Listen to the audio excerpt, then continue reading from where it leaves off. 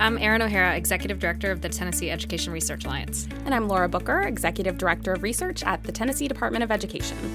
Welcome to the 9th episode of The 10th Period. The 10th Period is a podcast designed to bring you up to speed on education research in Tennessee. And each episode, we cover a recent report done by the Tennessee Education Research Alliance or the Tennessee Department of Education. We talk a little bit about what we've learned in that research report. We talk then to some educators on the ground, and we talk a little bit more to folks at the Department of Education about what they think it means to them. And so today we're going to be talking about professional learning in Tennessee and importantly about how educators feel about their professional learning, what they're reporting on the Tennessee Educator Survey. And Laura, tell us about who we're going to be talking to today. So today we're going to have Susan Patrick, who works with the Tennessee Education Research Alliance, or TARA, here at Vanderbilt University. And she's been doing a lot of work looking at the data from the Tennessee Educator Survey around the items that we have on that survey asking about professional learning experiences of teachers. And then following Susan, we're going to have Robin McClellan, who is a supervisor of curriculum and instruction at Sullivan County Schools. And she's going to talk to us a little bit about how they're doing professional learning in Sullivan County and how they might be looking at some of the educator survey data to inform their approach. Finally, we'll have Elizabeth Alves, who's an assistant commissioner at the Tennessee Department of Education and who has been leading some of the work specifically around thinking about how professional learning relates to curriculum and materials. So, Erin, I do have a question for you before we kick off today with our wonderful group of guests, which since we're talking about professional learning, I thought it would be great if the two of us started off by describing a professional learning experience that was impactful to you. Yeah, I was thinking about this. We'll talk about this throughout the course of the podcast, but one of the themes that we've seen over time in the Tennessee Educator Survey is that educators are saying that things that are tailored to their own experiences are sort of the most helpful professional learning. And for me, in my career, that has been when I have been meeting with folks. And actually, usually specifically outside of the state. So when I worked for the State Department of Education in data and assessment and some of those things, and now as the director here of TARA, there are other people in other states that are doing similar work to us. And when I am with those people who understand my job the way that few other people can fully understand it is when I think it's most useful. And so it made me think about teachers, especially when you think about sort of high school teachers in particular, who might teach a particular subject, especially if you're in like a rural county and there's not somebody else around. That's so important to find other people who are doing similar work to you in order to really feel like you are understood and know how to progress in your field. I think that's a really nice point. And I also think, it maybe even can be not just high school. When I was teaching second grade in the Mississippi Delta, I got assigned to teach just reading and language. And so I actually was the only second grade teacher of reading and language in my school. And there were actually only two of us in the district. There was one other elementary school. So I think a lot of times we have about 100 districts in Tennessee that serve under 5,000 students. So with that, there's a lot of specialization happening within our districts. I know instructional coaches, there's oftentimes only one instructional coach or one counselor or one social worker in a district. And so the State Department, one place where we have stepped in a little bit more is in some of those positions, trying to orchestrate kind of regional learning opportunities so people get a chance to have more targeted, specialized professional learning and to get the opportunity not just to have that specialized learning, but to learn with other people who are in those role-alike positions. Yeah, I think we'll probably hear a little bit from Elizabeth about those types of things as well. And I know Robin in Sullivan County, they're doing some of this teacher-led work as well, so we'll get some of that. Yeah. So let's go ahead and jump right in. Yeah, that sounds great.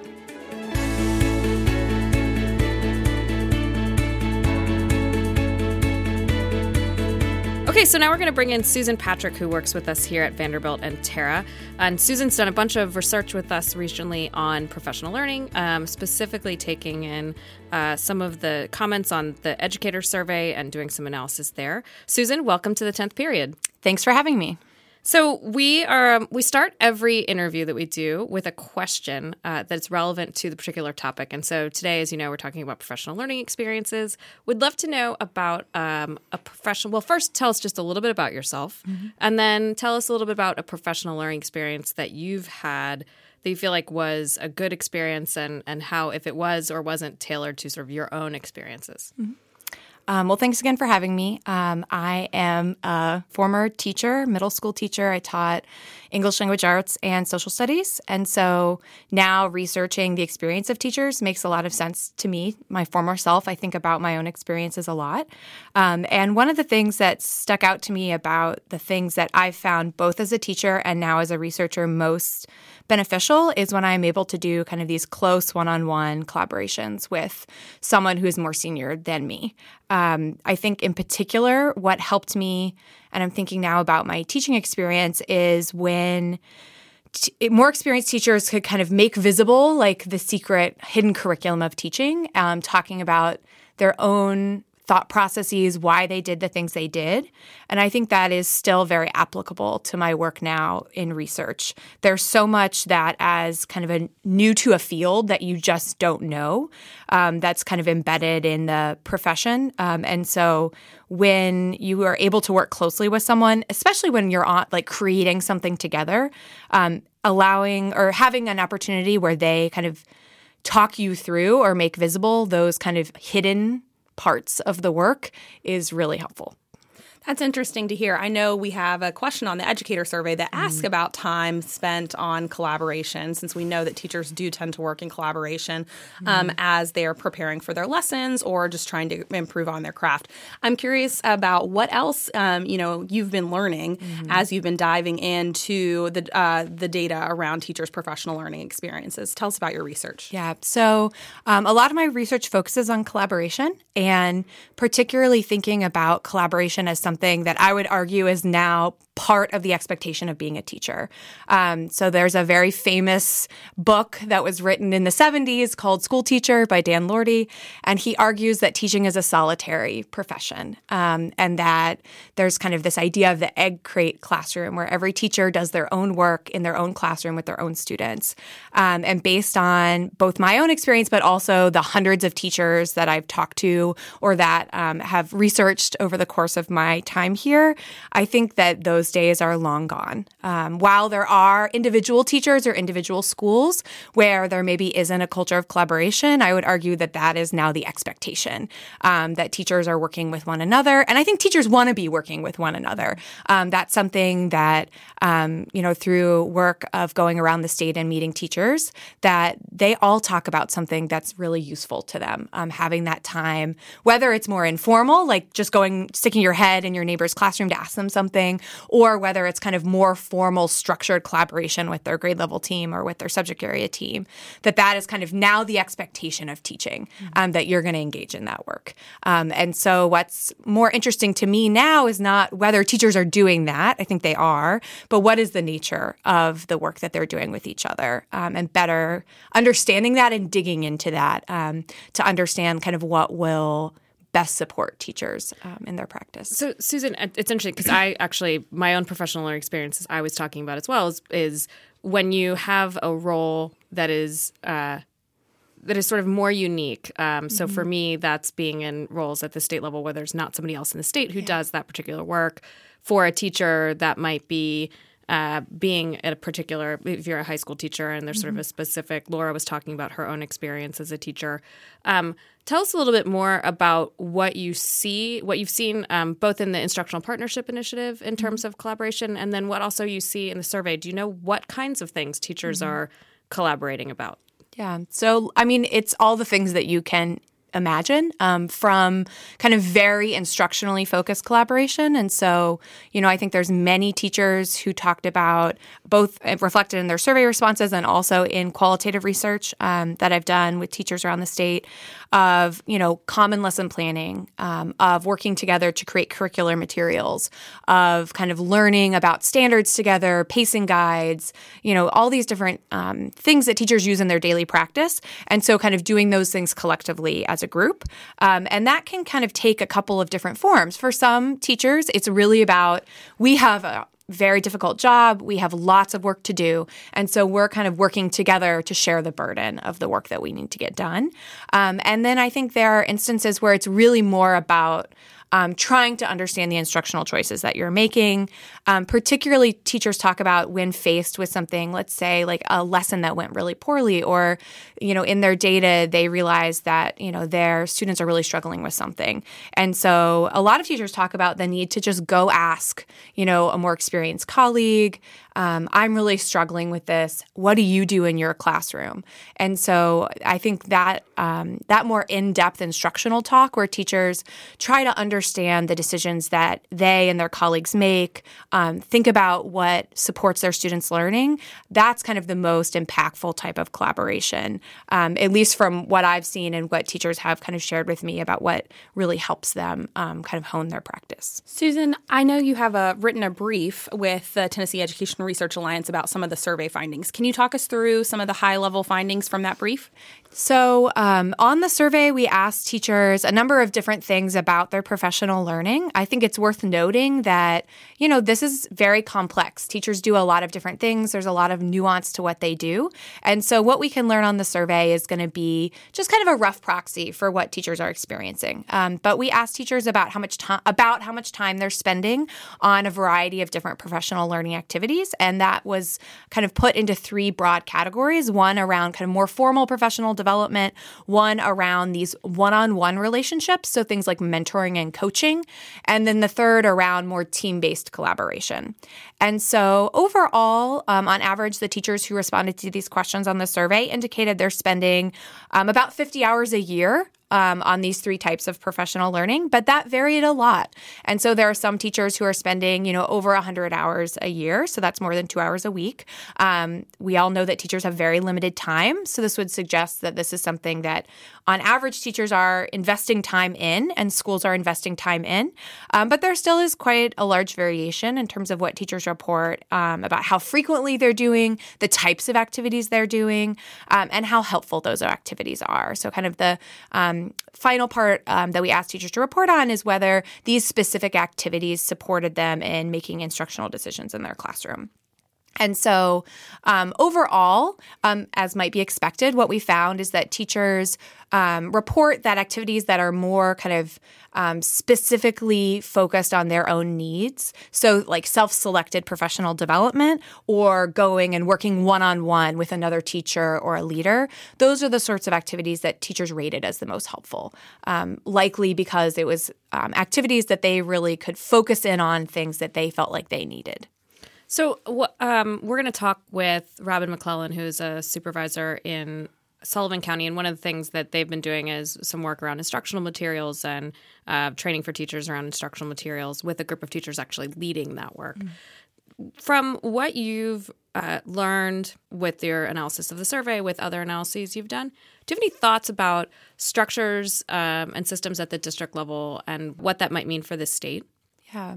So I think there's a couple of kind of big takeaways from the broader research on professional learning, not just kind of this specific research, but I think the kind of findings from Tennessee really reinforce this, is that things that are really embedded in teachers' kind of day-to-day work are often the things that teachers find most useful. And so what that might mean for a district or for the state is trying to minimize kind of one shot, one time kind of professional development sessions.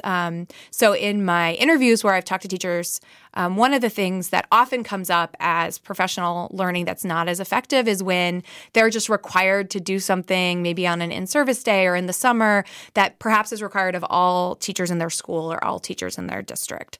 So often these are things that by design can't be tailored to their specific needs. And so I think being really cautious about those sorts of one-size-fits-all, it makes a lot of sense why schools and districts do that. It's really hard to help support teachers. It takes a lot of time, it takes a lot of energy, and it takes a lot of resources. And so it makes sense that sometimes it's easier to kind of, get an external consultant to come in. And those can be useful, but to be really thoughtful about that and try to identify ways that teachers have more to say about the types of learning that they're able to do. It strikes me that some of what you're talking about can kind of come back to teacher empowerment and teacher leadership, especially especially, I think what we're going to hear about from what's happening in Sullivan County. And I hope we'll actually have maybe a section on the 10th period at some point dedicated to some of the research work happening around teacher leadership. But teachers feeling empowered to kind of speak up around what their needs actually are to their administrators, to their district leaders, and so that the opportunities or maybe the required professional learnings end up feeling really impactful and useful to them. And to just bring it back to the research, things that are actually, really part of their daily work. I mean, I think that's why some of the materials work that's happening in Sullivan County has felt so useful to teachers, is because focusing on professional learning around curriculum is really curriculum is their day-to-day work. So that means it's professional learning that is tied to their day-to-day planning, their day-to-day implementation of quality instruction. But so, Susan, I just want to ask you one last question, which is kind of what's coming next.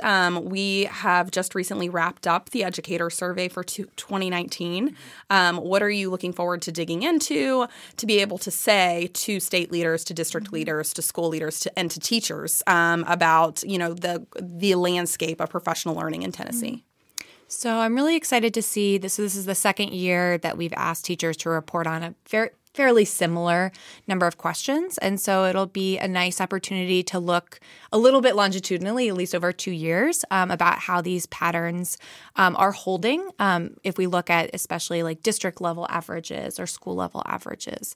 But I think in particular, really interested in thinking more about teachers' time. I know that there's some more time questions on the survey this year, and thinking more about how, like the extent to which teachers have time to really do this work. And they have access to kind of what they need, the supports they need to do it. So that's something in particular that I think will be interesting to see this year, as well as just, it's a great opportunity to hear from teachers about what's working for them and what's not. So seeing kind of how, that continues to look over time. Susan, this has been excellent. Thanks so much for joining us. And we'll look forward to having you back on the 10th period again sometime. Thanks, Susan. Thanks for having me.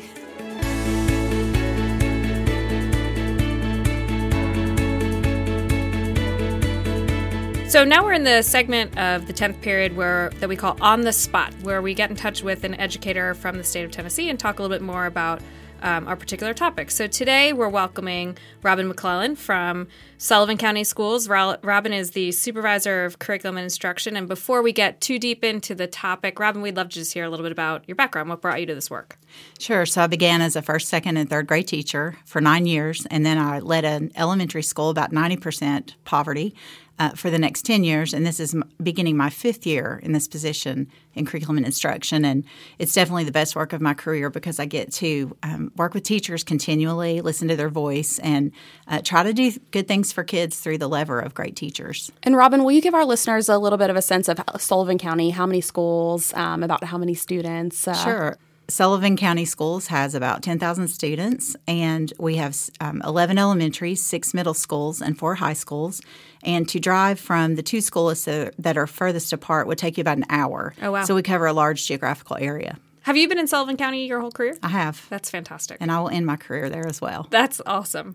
So tell us, one of the questions we started with is, what is a professional learning experience that you have had yourself that you feel like it was a great experience? And if it was tailored to your own professional needs, or how did that happen?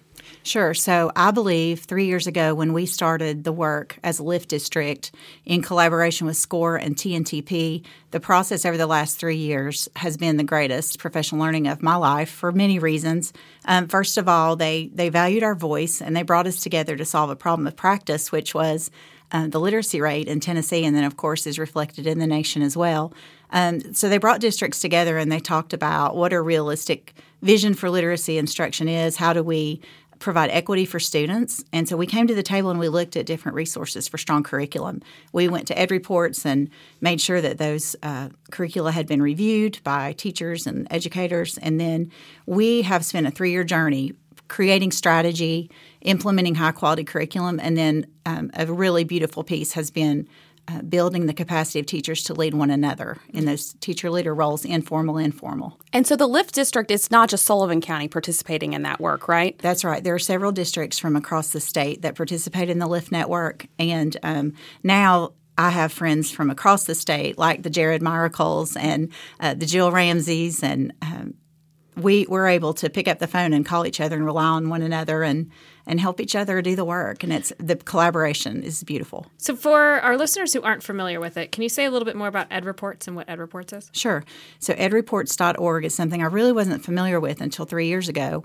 And they take curricula and they run it through so many filters, and they look at does the curriculum use high-quality texts, and does the curricula, is it usable for teachers and easily accessible? And so they review it for many content areas. The one I've really been diving into over the past 3 years has been ELA. And so they give you codes of red, yellow, and green. And so if it passes the first filter, then it gets a code green and it goes to the second filter. So we found that the past 14 to 20 years of reading materials that we've been providing to our teachers have not been of the quality that they needed and that the children deserved. So that's why we decided that we had a state of urgency and needed a change. So I'm curious how this connects with professional learning here in Tennessee, and how have you been thinking about the materials work as tied to professional learning for teachers? So in my own professional learning, this work has built my own background knowledge about the reading science and what do young children need to be able to break the code of the English language? How do we build background knowledge? So through that and through those strong curricular materials that we've just been using and implementing over the last 3 years, we know, based on research, that you can't just throw curriculum on the table and then expect teachers to not be able to, they have to be able to grapple with it and collaborate and come together and solve problems. And so the structures that SCORE and TNTP have helped us put into place around professional learning have been so effective, and it's been able to connect teachers from across that 1 hour radius. So basically we brought in 24 pilot teachers in the beginning and at 3 schools, and the 3 schools had strong elementary leaders who definitely had a basis and a grounding in literacy. And so we let them come to the table and we honored their voice. We asked them to come to the table and honor their voice around what are the best instructional materials that we have of the options. And then so we talked it through, and they chose curriculum that was really strong and very grounded in research and reading science. So the beauty of the professional learning there has been those 24, we call them game changers because we decided they were going to change the game for kids, and they have, and they are. We built their capacity to understand the science and understand the materials and grapple and get messy. We talk about how perfectionism is the enemy of improvement. And so they, over the course of the first year, learned, and we problem solved, and we got together monthly. And then they would go back and grapple and get messy and learn, just like action researchers. And then they would come back to the table and be real with us and talk about problems of practice. So we would build the next month's learning based on what they needed and listening to that voice and honoring them as the most impactful lever in the classroom. So now in year 2 and year 3, those game changer teachers have been able to roll that out to the other 120 teachers that are doing the work. And so they come together every other month. And the game changers, we build them to be able to be teachers of the work now. They've been the learners, now they're the teachers. And they now are the people who provide professional learning. And so they do the same kinds of things. We ask for questions. We think about what are our next steps in the learning. And then they go back out to the rest of our 120 teachers and build their capacity based on the first year pilot teachers learning. I just left a meeting at a collaborative with SCORE and TNTP, and some of the district leaders and I were talking about how when you talk about the art of teaching and then you talk about the science of teaching. So if the science of teaching is in place through strong instructional materials, the teacher's art is what adds the nuance and the care and the polishing to do what they need to do for children so they can focus on teaching and student learning. How is the structure of your Game Changers system of learning, how is that different than what you've done before in Sullivan County or what you've experienced? And what do you think then the outcomes of that are?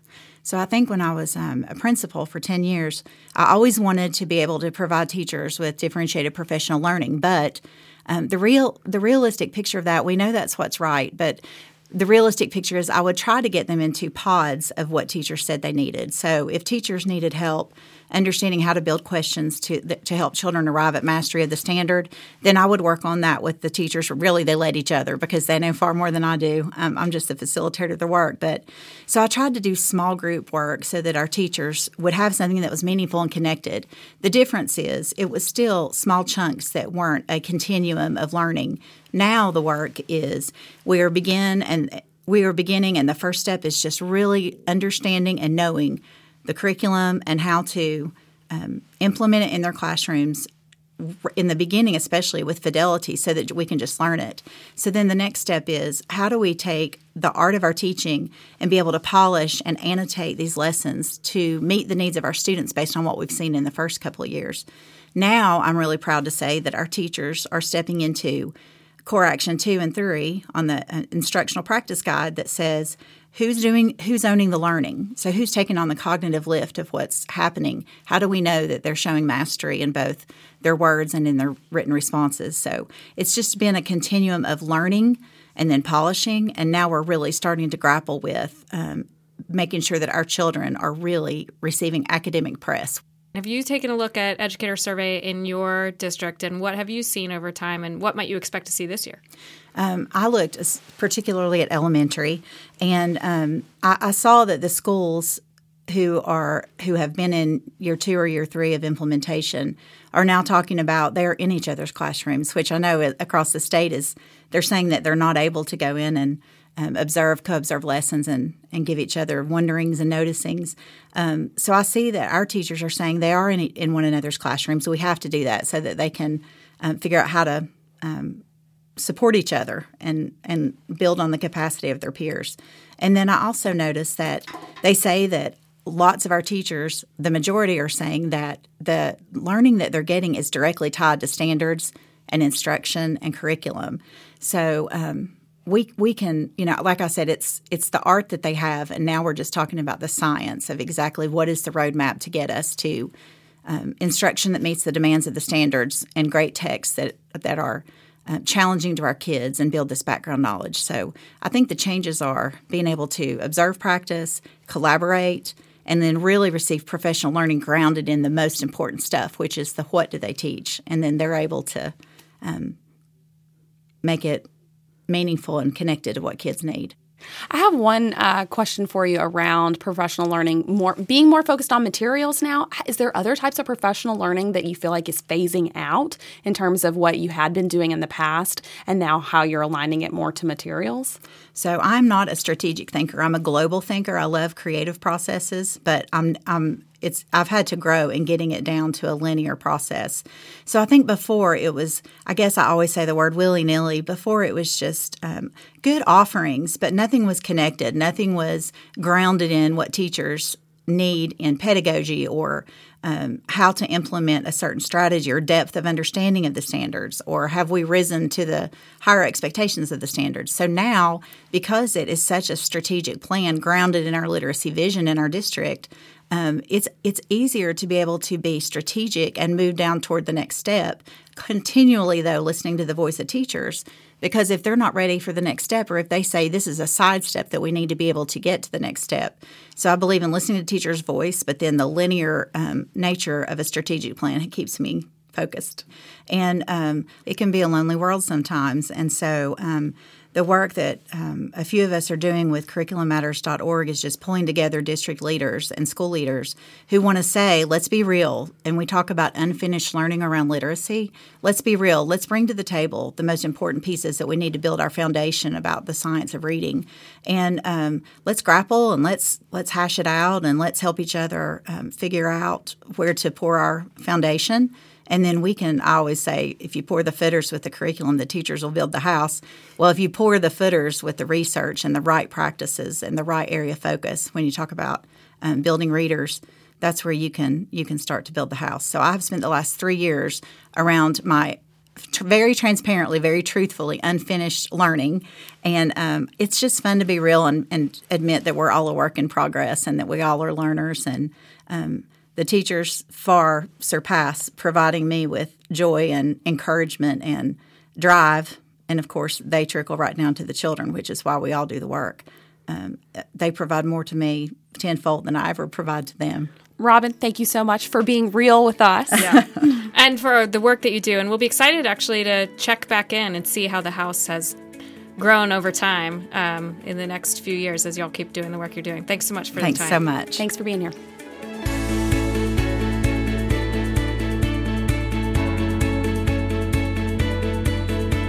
So next up, we have Elizabeth Alves, who's an assistant commissioner at the Tennessee Department of Education, with us to chat a little bit more about how the department is thinking about professional learning.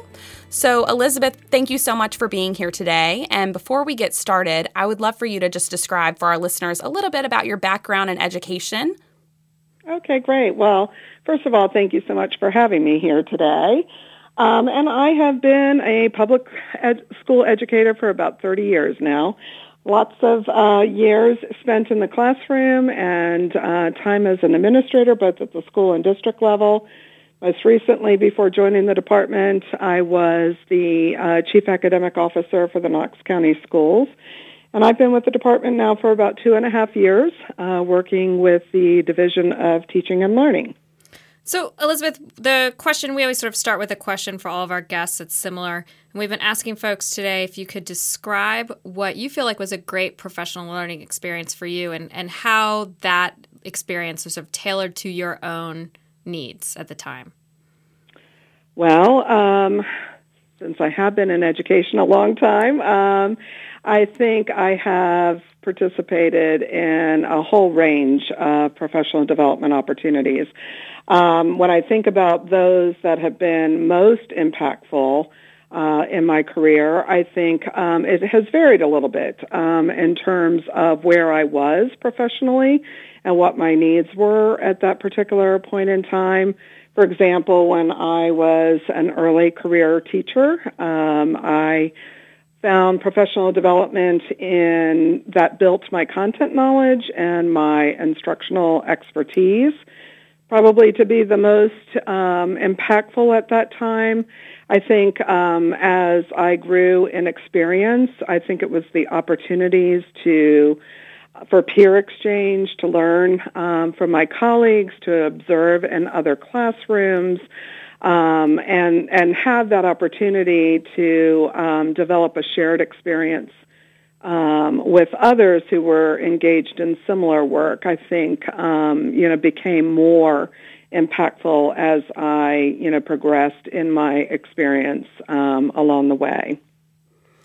Yeah, Elizabeth, thanks for sharing about that. I do think that that's also something that, your experience is something we see reflected in our survey data about teachers liking things that are really tied to things that feel useful to them in their classrooms.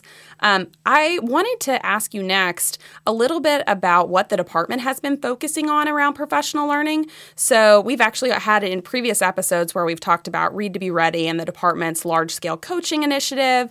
The department, I know, also does standards trainings and even principal professional learning or teacher leadership networks.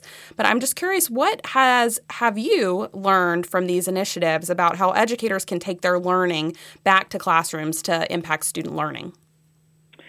Yeah, I think, from all of those initiatives and efforts that you've listed, I think the places that we have seen the greatest uptake and greatest transfer of new learning into classroom practice have been those efforts that have been very contextualized to what teachers are teaching and the needs that they have in particular. So, for example, in our Read to Be Ready work, we found that our teachers, our early grades literacy teachers, were very committed to making changes in instructional practice, and that when we provided them with new learning in small chunks of time and gave them opportunities to practice and learn with a coach by their side and with opportunities to network and collaborate with other colleagues engaged in similar work,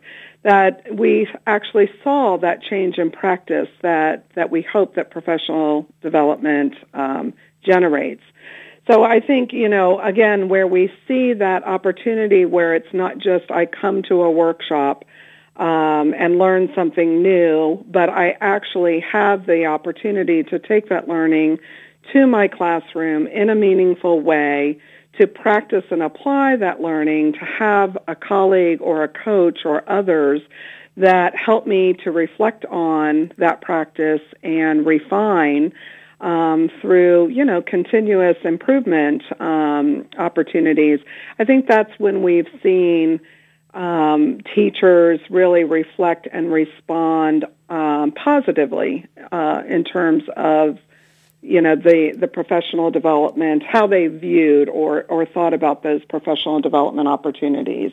And again, I think that the survey data that we have from teachers really highlights that when they feel that these opportunities are connected to their daily work, when it's meeting their particular needs, when it's very contextualized to them, is when they feel the most invested in their learning and, are most inclined then to actually incorporate that learning into their daily instruction. So the trick really is figuring out what it is that is, going to feel important to teachers, because that could be different depending upon the teachers. But one thing, that is, something that impacts every teacher is the curriculum and materials that they're using in their classrooms.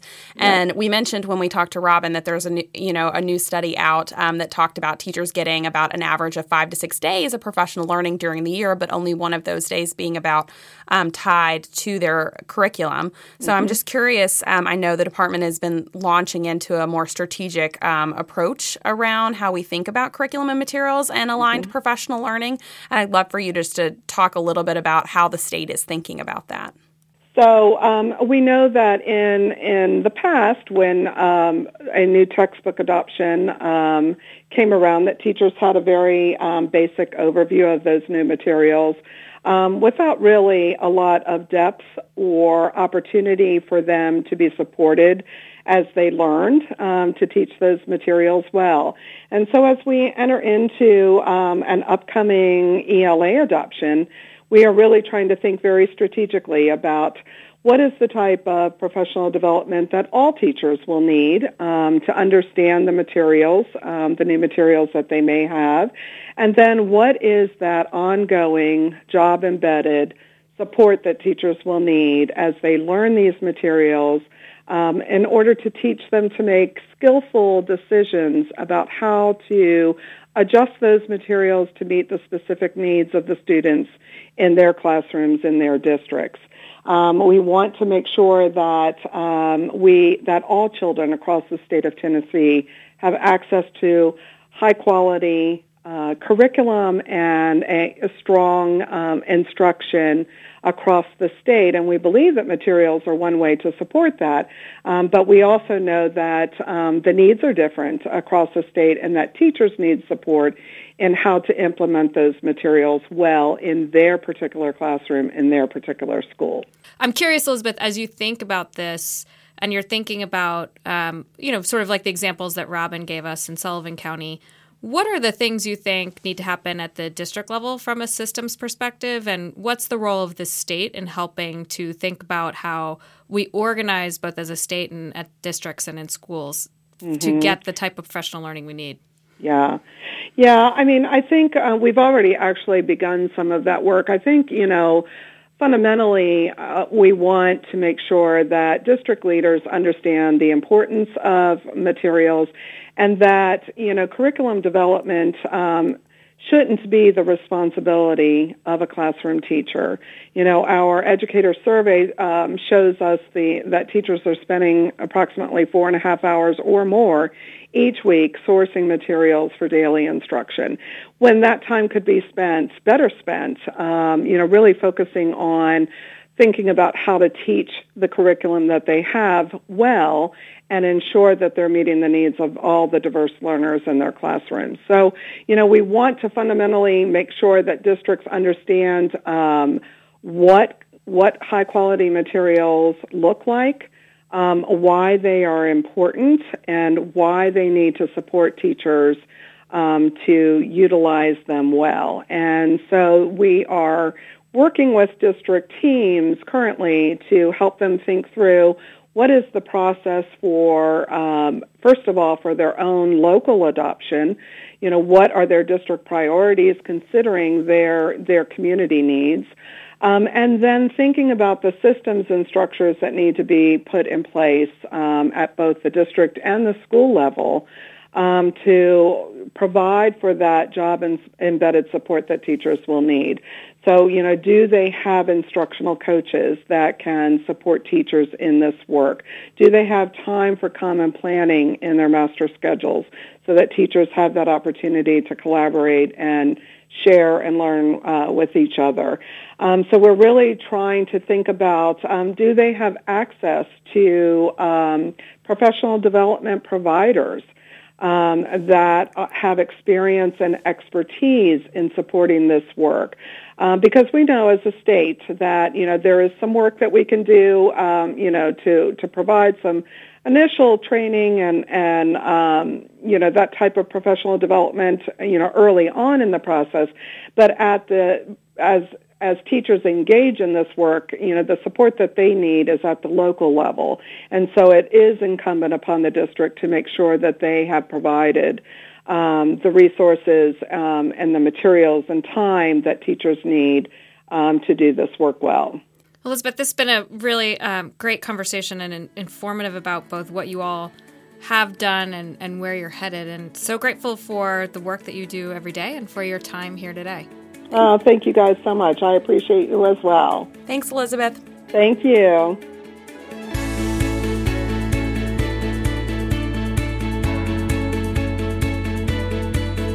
So, Laura, that brings us to the end of the 9th episode of the 10th period. And as we normally do with our wrap-up, we'll talk a little bit about things that we both took away. And I'm gonna take a chance and go first on this one today. For me, it's actually part of, I think I took away two big things. One is around sort of what I started with in terms of my own professional learning experience that I feel like I heard throughout the course of our conversation. Susan often talks about sort of the work that everyone does together, that collaboration is really important. So we've talked a lot about people feeling like they're getting professional learning that's tailored to their needs, but also this idea that you have to actually work in concert with other people who are, as Robin said, grappling with the same stuff that you're grappling with. And I think Elizabeth talked about it as well from her experience both as a teacher and then talking about the networks of folks working together. So I think there's something to me about this idea of networks and working together and collaboration at all levels, and that learning experiences continue to happen over time. So I think both Elizabeth and Robin talked about that. It leads me to two thoughts about where we're headed at Terra. One is, what are the systems? Elizabeth talked at the end there about a bunch of ways to think about how districts are organizing their structures, instructional coaches, the types of learning opportunities they have. And we're doing some research now and hope to have out, maybe by fall, some things around what is it that how are districts organized best to provide for really helpful professional learning? I hope we can learn more about that. And then I think over time, too, this issue of curriculum is clearly very important, and it's an opportunity to look at how a good rollout of something happens from the state level to districts to teachers and schools. And so I hope we're able to study some of that as well. What are your takeaways? Well, I agree with your takeaways, and I'm looking forward to the findings of some of that professional learning field work that Tara's in the middle of right now.